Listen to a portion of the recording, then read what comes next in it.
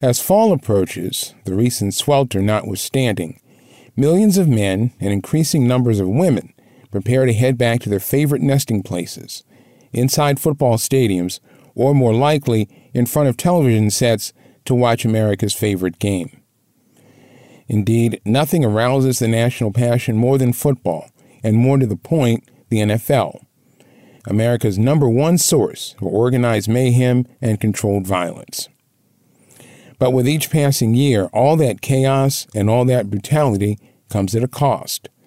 A lifetime burden of pain and injury exacted on the mostly noble participants, even if those who run the NFL don't want to acknowledge it. The league has been criminally slow to admit that playing football has long-term and lasting effect on so many, in part because the supply of competitors never runs out. The NFL has done its level best to quell talk of the damage that concussions can and have done, hoping fans and the uninterested alike will look the other way, as growing numbers of former combatants need help dealing with the wrath football has wreaked on them. Within that mass of players is a subset of black players who have, until last week, been ineligible to fully participate in a pool of money designed to help those who may have suffered brain injuries while playing football.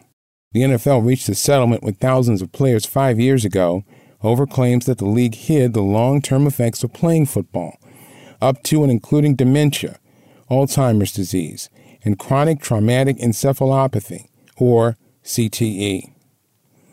While the league has paid out just about $1 billion in claims, it left out hundreds of black players from payments through the use of race norming, a practice that presumes black individuals have lower cognitive functions than whites. Historically, race norming had been used exclusively in educational testing, but the practice found its way into medical diagnoses as well. 2 black former NFL players alleged in a 2020 lawsuit that the league ordered doctors to employ race norming in determining the scores of black applicants trying to access the settlement. Though the league has denied the allegations and a judge dismissed the case, the NFL nonetheless has rescored the dementia test of nearly 650 former players, making them eligible for payments of up to $500,000. While the league dodged legal ramifications this time, the word is out that it may have engaged in a practice right out of a white supremacist playbook.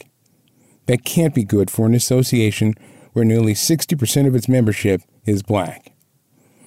Of course, that still leaves the larger picture of football as a violent and unforgiving sport that wields an enormous physical price on its players, regardless of their race. To date, the public hasn't seemed willing to exert its influence over the NFL to make it do the right thing, leaving the league's owners and Commissioner Smiley and Roger Goodell to act on their collective conscience. And we all know how well that's turned out. And that's how I see it for this week.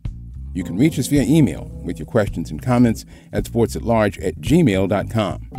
And follow me on Twitter at sportsatlarge. Until next week, for all of us here, I'm Milton Kent.